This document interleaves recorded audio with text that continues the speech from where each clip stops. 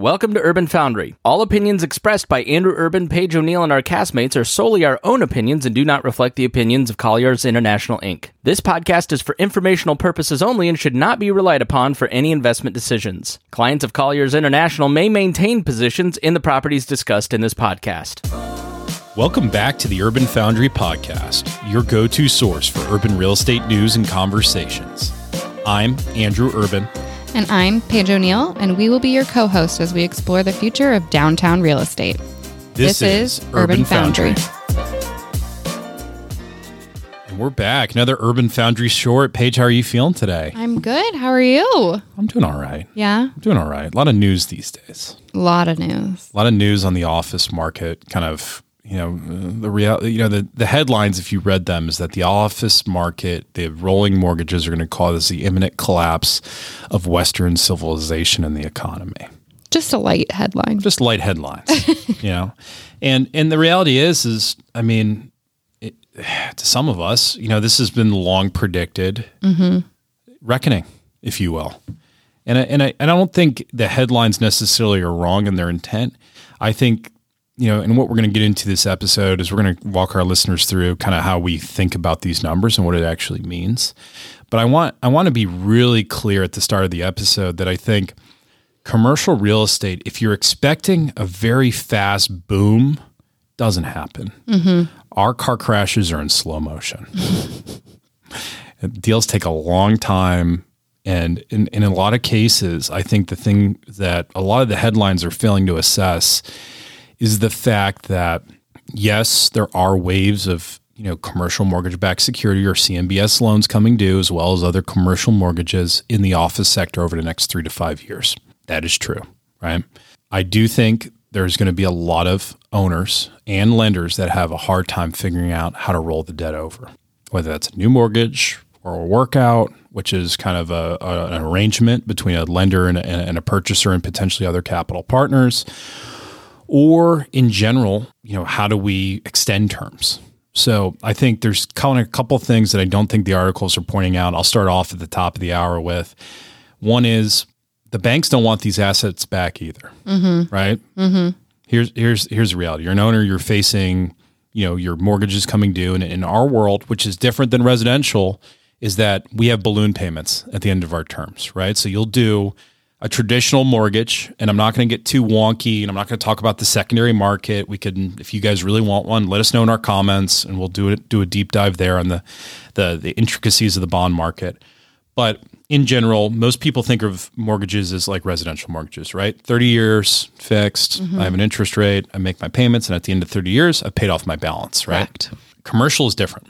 So in a residential loan, you'll have a 30-year term with a 30-year amortization. So the term of the loan, meaning how long are you committed to making payments, and how that's amortized or spread out, are equal to each other. In commercial, that can vary. So the term and the amortization period are usually different. So you can have a 10-year term, meaning I have 10 years of payments, but my amortization could be 25 years or 20 years or 30 years or some other variation of that. And what that means is I pay for 10 years, but at the end of that 10 years, I still have all that time left that I got to pay down my balance. So I have a balloon payment. That's due. That's due, right? And it's usually a pretty big chunk. So if you think about 10 out of 30, you've really only paid about a 30-year balance down, rough numbers, right? And so you still owe 2/3 outstanding. Historically, this works, and over the last 40 years, it's worked great for owners because guess what happened? Interest rates in general were going down. Cap rates, which is how we value investment property, have been going down in tandem. And so by the time they got ended their 10 years, their property was worth more than when they financed it 10 years prior. And so it was easy for them to go get a new loan and potentially even take equity out of the deal. Right. And so it worked awesome. It worked great for brokers. It worked great for owners. It worked great for... Everyone was happy. Everyone worked, right? We had a 40-year peak interest rates, 1981. I think 15 or 16% was the benchmark Fed funds rate. That's the Fed funds rates. That's overnight rates charged by the Fed Reserve. 15%. You know what we are at? We're going to track to at the end of this year? 5 to 5.25. Think about that. 3x. Yeah. 3x higher, right? We say rates are high now. My parents buying their first house, it's that old adage, Don't right? I'm sure love your to parents say love to that? rub that in you. Ugh. I mean, Paige, car notes were 20%. I could buy one on my American Express and have a lower APR. Right. Than my parents were getting probably, what was it, 1980 something. Yeah, they're like, my first house was I know, we all hear it, right? 17%. It's like, and okay. Dad, I know you walked to school snow uphill both ways. I get it. But it's true, right? So that's where we started benchmark-wise. And then it's only been really effectively, on average, if you did a trend line, going down. So the system is now going in reverse, right? And on top of it, we've had a cataclysmic shift. And I'm talking about office properties today. Yes, all property types are going to face some of this friction, period. But we're going to focus on office because it's the one that's in the headlines, right? They're the one that's been picked out as a redhead stepchild. Poor office. It's, and there's some great things going on in office. And so when we do these forecasts, we're talking very macro market. We're not talking individual properties. I want to be really clear because there's going to be some office buildings that will continue to do well and that are not of concern, so to speak. Now, I think their owners probably have some macro concern if they're rolling debt. But if you're performing asset in general, I think you're going to have more options for this kind of awkward time. But the way we begin to understand it, right, this is not talking through, debt financing intricacies. But what we're trying to take a look at is saying, okay, let's narrow our focus from the U.S. down to the entire Midwest. Okay. Right. And so for our listeners, what cities are considered in this bucket for Midwest? It's Chicago, the largest. Second largest, Minneapolis, St. Paul. Third largest is Kansas City. And then it goes Detroit, Cleveland, and then Cincinnati, Dayton, Grand Rapids, Indianapolis, Milwaukee, Omaha, and St. Louis. Okay. That's kind of our Midwest bucket. So major cities in the Midwest. Got Indianapolis is one of them. Perfect. Right? My hometown of Cleveland is one of them, right? Chicago is one of them, right? Chicago is by far the biggest. Right. And we're going to only focus on the downtown real estate. Okay. So we just named off the cities. The downtown inventory of office product in those cities, 388 million square feet. Okay. Chicago represents almost half of that. Wow. Just to give everyone kind of a sense of numbers, context of numbers. The next largest is Minneapolis, St. Paul, which is a third of Chicago's size from an office market standpoint. Okay. Right? And so when we think about that, and the vacancy right now across that entire region for downtown office is 18.5% direct vacancy rate. Okay. And what does that mean? 72 million square feet vacant. Wow. Right. To give everyone a side context, what's industrial doing right now? Nationally, it's 4%. So very different worlds. Right. Right. And so maybe there's some validity into why office has been picked off.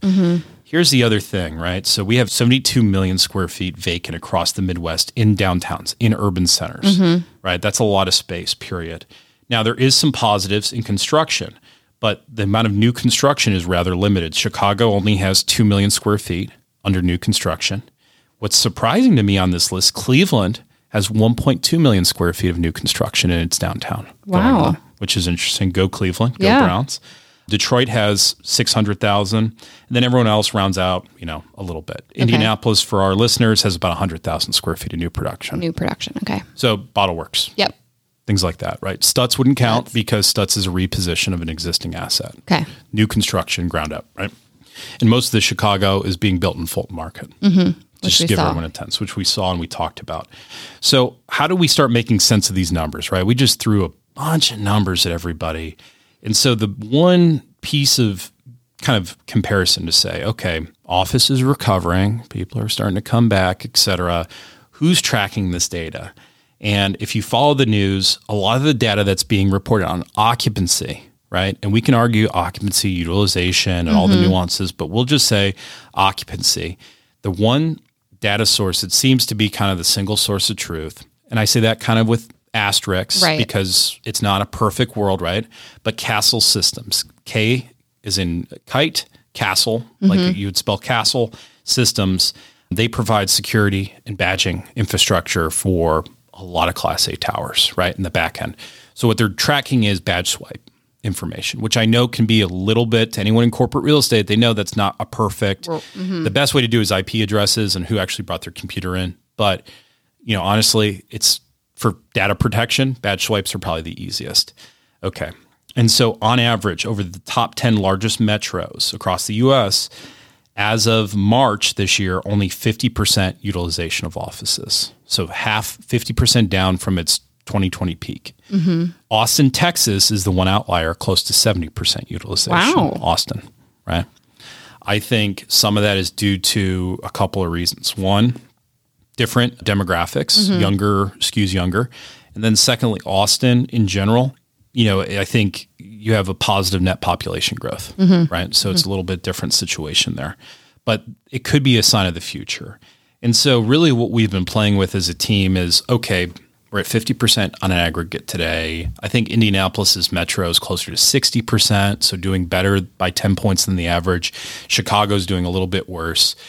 But I think on average, we can say for the Midwest, across the board, 50% is probably where, if we aggregated everything out, right, is about where we are, right? I don't have the data to necessarily do that, but I think it's a fair guess when we're dealing with averages and law numbers. And so we have two cases we're looking at, right? We assume that it's going to continue to recover from this amount, albeit at a slow pace. But we think best case, it probably tops out 80% of what it was. Yeah. So meaning kind of a net 20% of demand, right? And then worst case, we think it's probably around 70% at the end of the day, right, of utilization. So that still means we have, roughly 20 to 30% more to go in a recovery over the next, and I think it's over the next 3 to 5 years that we see it. It's going to be slow and gradual as behavioral norms kind of begin to take hold. I think we're at that phase where I don't think we'll see major shifts one way or the other. We've seen, in general, the other thing I know a lot of people have said is the labor market's remaining very resilient until that shifts. I think we would have to do another episode to talk through my theory on why I don't think the labor market's going back to 10% unemployment, because structurally it can't happen like it used to in 08, 09. But I do see some, just behavioral shifts starting to occur with certain companies kind of drawing some harder lines in the sand about utilization. Makes sense. Right. So, but at the end of the day, we have to take that number and say, okay, somewhere between 20 and 30% of demand has been wiped off the face of the earth. Right? Gosh, that's harsh. Think about that. Yeah. Right? 20 to 30%. Now, here's the reality of it. We're doing this to aggregate numbers to an aggregate market, right? But at the end of the day, we all know real estate's local and it's my building versus your building, et cetera, right? So I'm painting a broad brush here. And within that, I don't want somebody listening to say, oh, is the building I own going to be screwed? Well, right. It depends. There's a lot of factors. Yeah, it could be. I will say when we look at absorption numbers nationally, the cities that are doing very well for office right now are in the Sun Belt, right? It's Florida, it's Atlanta, it's Dallas, it's Phoenix, because the net in migration there is astronomically higher than the national average, right? And the one thing about commercial real estate that was pounded in my head at a very young age was positive demographics are good for all commercial real estate, meaning if there's more people living here than yesterday, there's more demand for goods and services and employment. Therefore, it'll have a positive impact on commercial real estate, all asset classes, everything from multifamily to hotels to retail, to office to industrial. If you have positive population migration, you're going to do fine in general. Now, will there be winners and losers? Sure. Every market has those, but in general. So we'll just make it easy for listeners today. 25% of the loss of demand, somewhere in that ballpark. Okay. People have estimated 10 to 15% nationally. I honestly think in the Midwest, it's going to fare worse. My reason for saying that is the population growth of the Midwest historically has been at or just above the national average of just general U.S. population growth. And that's for a lot of reasons. We won't get into all of them. But in general, I do not expect Indianapolis to all of a sudden have a 20% net population in migration year over year. We're just not going to see it. Right. I'm sorry. I think Indianapolis is a great place. I think Cleveland's a great place. I think Chicago's a great place. I think Detroit's a great place. But we are not seeing that type of population growth. Chicago shrank from the last census. Detroit shrank. Cleveland shrank. Period. I'm sorry. It's just the reality of it. I don't think we're going to turn that ship around, right? So I don't think it's reasonable to anticipate or look at numbers in the Sun Belt. Let's talk Midwest. So 25% net demand down. What does that mean in real dollar terms? So what I look at is I look at our total inventory, right? 388 million square feet, little Austin Powers reference there. And I go 25% of that is obsolete. So that's another 97 million square feet. across all CBDs, across all those cities, 97 million square feet. In our study, there's 13 different MSAs. So per MSA, 97 million divided by 13 is roughly 7.5 million square feet per MSA. Obviously, it's not going to be evenly distributed, right? Right. Naturally, we would expect Chicago being the largest that market to see the majority of it. But what that means is there is millions of square feet per MSA that have zero demand prospects, likely in perpetuity. What properties those are typically the B and C class older office buildings, the ones that have reached a point of obsolescence, if you will, whether functionally in design or just general aesthetic, right? And the only way that turns around is really one of two things. Some markets, it may just be locationally, it just doesn't make sense anymore to have office there. It's too far from a commute standpoint, location. We talked about that with some of our other guests being a key return to office. Convenience is key. So if it's not well located, that's your first sign to say, this one might not do well. Location. Right? Because the idea, what I call commodity office, meaning I just need butts and seats and I just need to pack this with people to run a call center, that's gone. Let's get rid of that idea. Not many companies are doing it at all. And in fact, they're giving that space back. But if you've ever been inside some of these call center buildings, they don't leave much beyond the functional. Correct. Are they bad places to work? No. Are they exciting places to work? No. But those are the types of buildings or buildings that historically, from the way tenants use space now, meaning collaboration, value focused for the employee, meaning that not only does the building and the space itself have to offer functional utility, but also the surrounding area, right? It has to be a draw and attraction. If you don't have those assets nearby, that's a second warning sign, right? Bad location. We should know this as commercial real estate professionals, that location, but sometimes over time, I think we've forgotten about this. Those are the ones that are going to struggle the most. Now, how does the market, what does that mean for vacancy rates? Well, it's not all going to come to market at the same time, right? What I said is it's a car crash in slow motion, right? So there's a lot of these buildings that have leases on it for 5 or 6 more years, being underutilized space. At the end of the day, those are legal obligations. As long as the tenants don't default, those landlords will receive checks. The problem in the market comes into when that landlord has 5 years left on a lease and needs to refi their debt. And the bankers and the brokers and the appraisers, et cetera, take a look at that asset and they go, you want to extend your lease for 10 or your mortgage terms for 10 years. You got a lease at 5. I don't know how I feel about those prospects. Right? Right.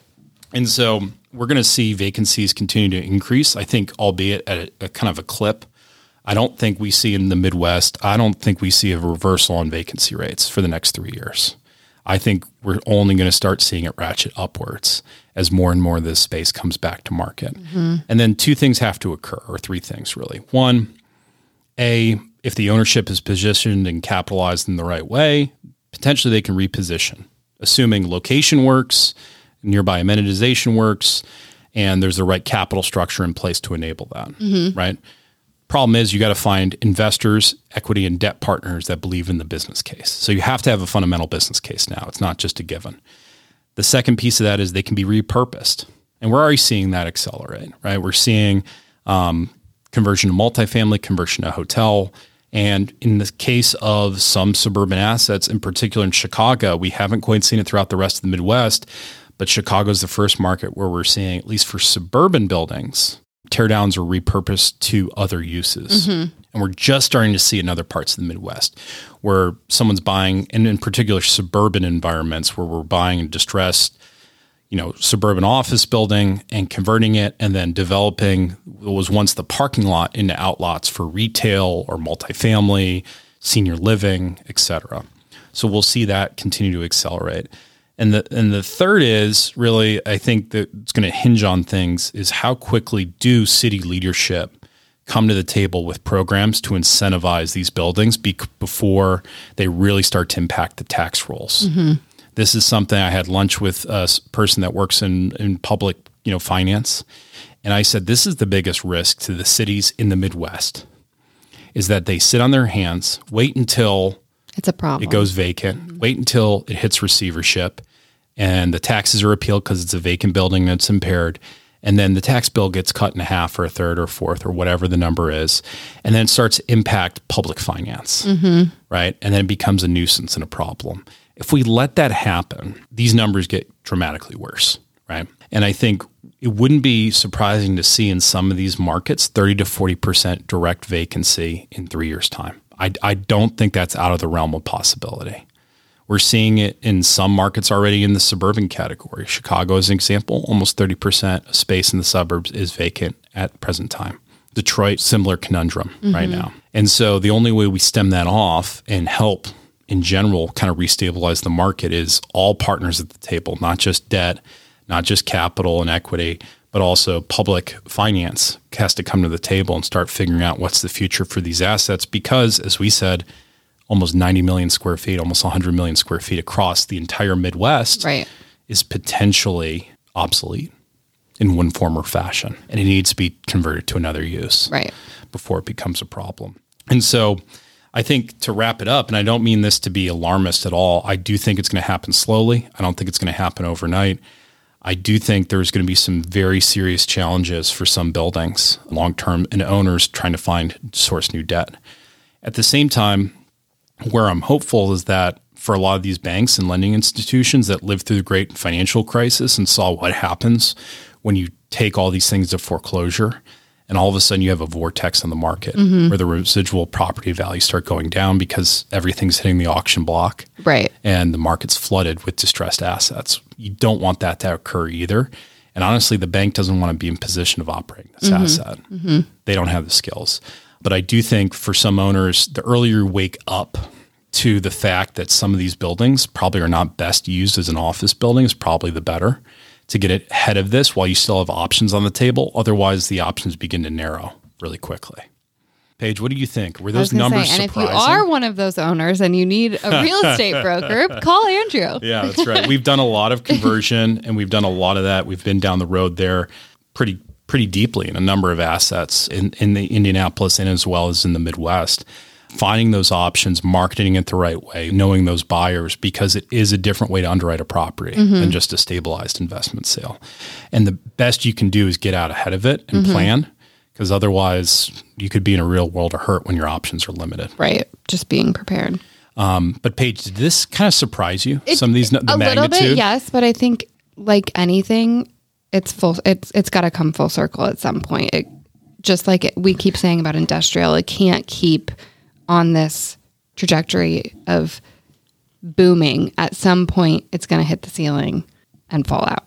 Right. So unfortunately, that's happening right now for office over the next 3 to 5 years. Yeah. And I think the difference between industrial and office is that there was we've talked about the paradigm shift. Just the demand characteristics of why someone signs a 10 or 15-year office lease is different than it was before. We've learned that it's not necessary. Now, I think it's necessary for vast majority of corporations? Yes. But what it looks like compared to 10 years ago, very different. Why they use this space is different. And why it's there on the P&L is a different story. Now, I think it has tremendous benefits. But at the same time, in general, we have to admit that behavior has permanently shifted. And the other piece of this that I think has gotten lost, and I tried to throw these elements in there, are the macroeconomic factors. And I think population growth is such one that's so basic and fundamental that I think a lot of real estate practitioners lose sight of that as being a key driver. But for me, when I look at real estate investments, I think about it in terms of the most important factor.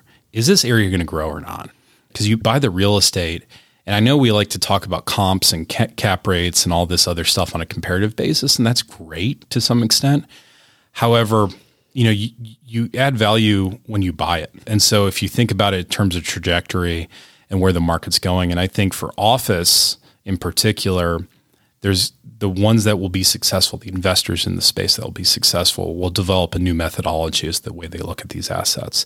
And it's going to be more similar, in my opinion, to retail. Retail for a long time has been very demographic focused. Foot traffic, and some of the terminology won't be the same. But I think the rigor that a lot of sophisticated retail investors take into investing in and developing assets is going to be the same for office all of a sudden. Because retail, as you know, Paige, brick and mortar is not essential to be successful in retail Right. anymore like it used to be. It's not essential. Yeah. But if it's done well, it can be an advantage. Correct. Right? We've seen that. And you worked at one of the largest department store retailers, right, in the US. And, there was a time probably when you started versus now, if you looked at the number of stores, it's probably shifted pretty dramatically, right? And I think you look at Macy's and others and their slow adoption of e-commerce and some of the pitfalls that occurred. I don't think brick and mortar goes anywhere, and it hasn't. In fact, brick and mortar retail's done remarkably well. It's been kind of an unspoken darling out of COVID because there's still value, but the formatting is so different. Right. And I think the same is going to apply for office space. Yes. I don't think office space is going anywhere. Do we probably need less of it in aggregate in a very macro sense? Probably. Yeah, that makes sense. However, I think its place at the table has just shifted. Correct. It hasn't gone away. I agree. And so I think there's hope for office space, but I think as a practitioner, we need to start really understanding and how to point to the data of those nuances to guide our clients, whether that's on the tenant side or on the landlord investor side, of how to read the tea leaves going forward. And I think it's going to take 3 to 5 years at least to kind of get back to some sort of what we'll call normal. Right. Because there are going to be blocks that hit the market and they're going to reverberate, and it's going to be very choppy waters. In particular, the Midwest. I think if we dug into different areas and regions of the country, I think we would have slightly different forecasts. But I think in the Midwest, in general, it's going to be more choppy. So buckle up. 3 years is not that long. No, not in commercial real estate. No. 3 to 5 years is nothing. Right. It's nothing. That's part of a cycle. We say that, but No, it's true. tomorrow's not guaranteed. Not guaranteed. And I don't think, if you're investing in office now, new office that's well positioned, you're probably going to make a smart bet. Now it depends on your horizon and all these other factors, and you got to take that into consideration. But I do think that well-positioned new office amenitized the right way is done really well. And we've seen examples of that in real life. We've seen it over at Bottle Works and Mass Ave Boulder and what's going on at Stutz. We've seen that in Midtown Carmel and in Indianapolis. We've seen it in Chicago and Fulton Market. We're seeing it in different parts of other cities as well too. It's doing really well. People want nice, amenitized, modern space with all the modern perks and features. Yes. And I think there's going to be new amenities to come to the market that we haven't even contemplated yet. Especially with all the AI stuff. Correct. But at the same time, we've seen in the same instance those that lagged. And it's a lot of the bit of the haves and have-nots. And I think retail went through this and came out much stronger. And I think office is going to have to trudge the same path, but it will find redemption. We're here to tell you. It's gonna happen. It's gonna hang happen on. because a lot of people, it's kind of joked, right? Like, hey, would you want to be a retail broker in 2008, 2009? No, Right. but those that stuck it out and saw the shifts, seen the recovery, and it's been pretty remarkable. I think you'll say the same thing about an office broker. Hey, do you want to be an office broker in 2020 to 2025? Probably not. Yeah. But at the same time, I think there's huge opportunities on both sides of the coin to add tremendous value to our clients, and it'll pay out long term. Right. All Paige, right. any other closing thoughts? No, I'm just saying, just stay positive for those Stay positive landlords out there. No, it will be, but also listen to the right advisors. Right. I've been in the room with a lot of owners talking through repositioning strategies. And to be honest, I get a couple of different, bits of feedback. I get the ones that go through the grief and they, denial, this, blaming others, et cetera. Right. Then acceptance. Eventually acceptance. I think the quicker you get to acceptance, I think the better, right? And start talking options and being realistic and get multiple opinions. Don't be afraid to really dig in on the numbers, challenge your advisors. But at the end of the day, I think if you're in a kind of a rocky position or you feel like your building probably fits in one of those categories, call us. Let's just have an open conversation. And our number is. Shameless plug. Yeah. But I do think if you get out ahead of it, it can end up a lot better than if you wait until it's an emergency, because your options will be far limited. It's just the reality of it. And I think that makes sense, right? It's any asset or security. If you have a plan and you seek the right advice and you then execute on it, you're going to be successful. And if you're proactive, if you're reactive, naturally you're going to be reacting to circumstance. And so you're going to have less options. Right. That's intuitive, but sometimes we need to remind ourselves of that. So, be on the lookout. Also be proactive. Have a plan. Have a plan. If you don't know what you're doing in 5 years, have a plan. So, all right. Well, until the next episode of Urban Foundry, just so you guys know, all the data today came from Castle Systems via Bloomberg News, KASTLE, and then our Colliers U.S. Q1 2023 National Office Market Report, just so you cite sources and references. Until next time, thank you for listening to Urban Foundry. If you like what you heard, please hit subscribe on your favorite podcast platform. And don't forget to like or follow us on LinkedIn and YouTube at Urban Foundry Podcast.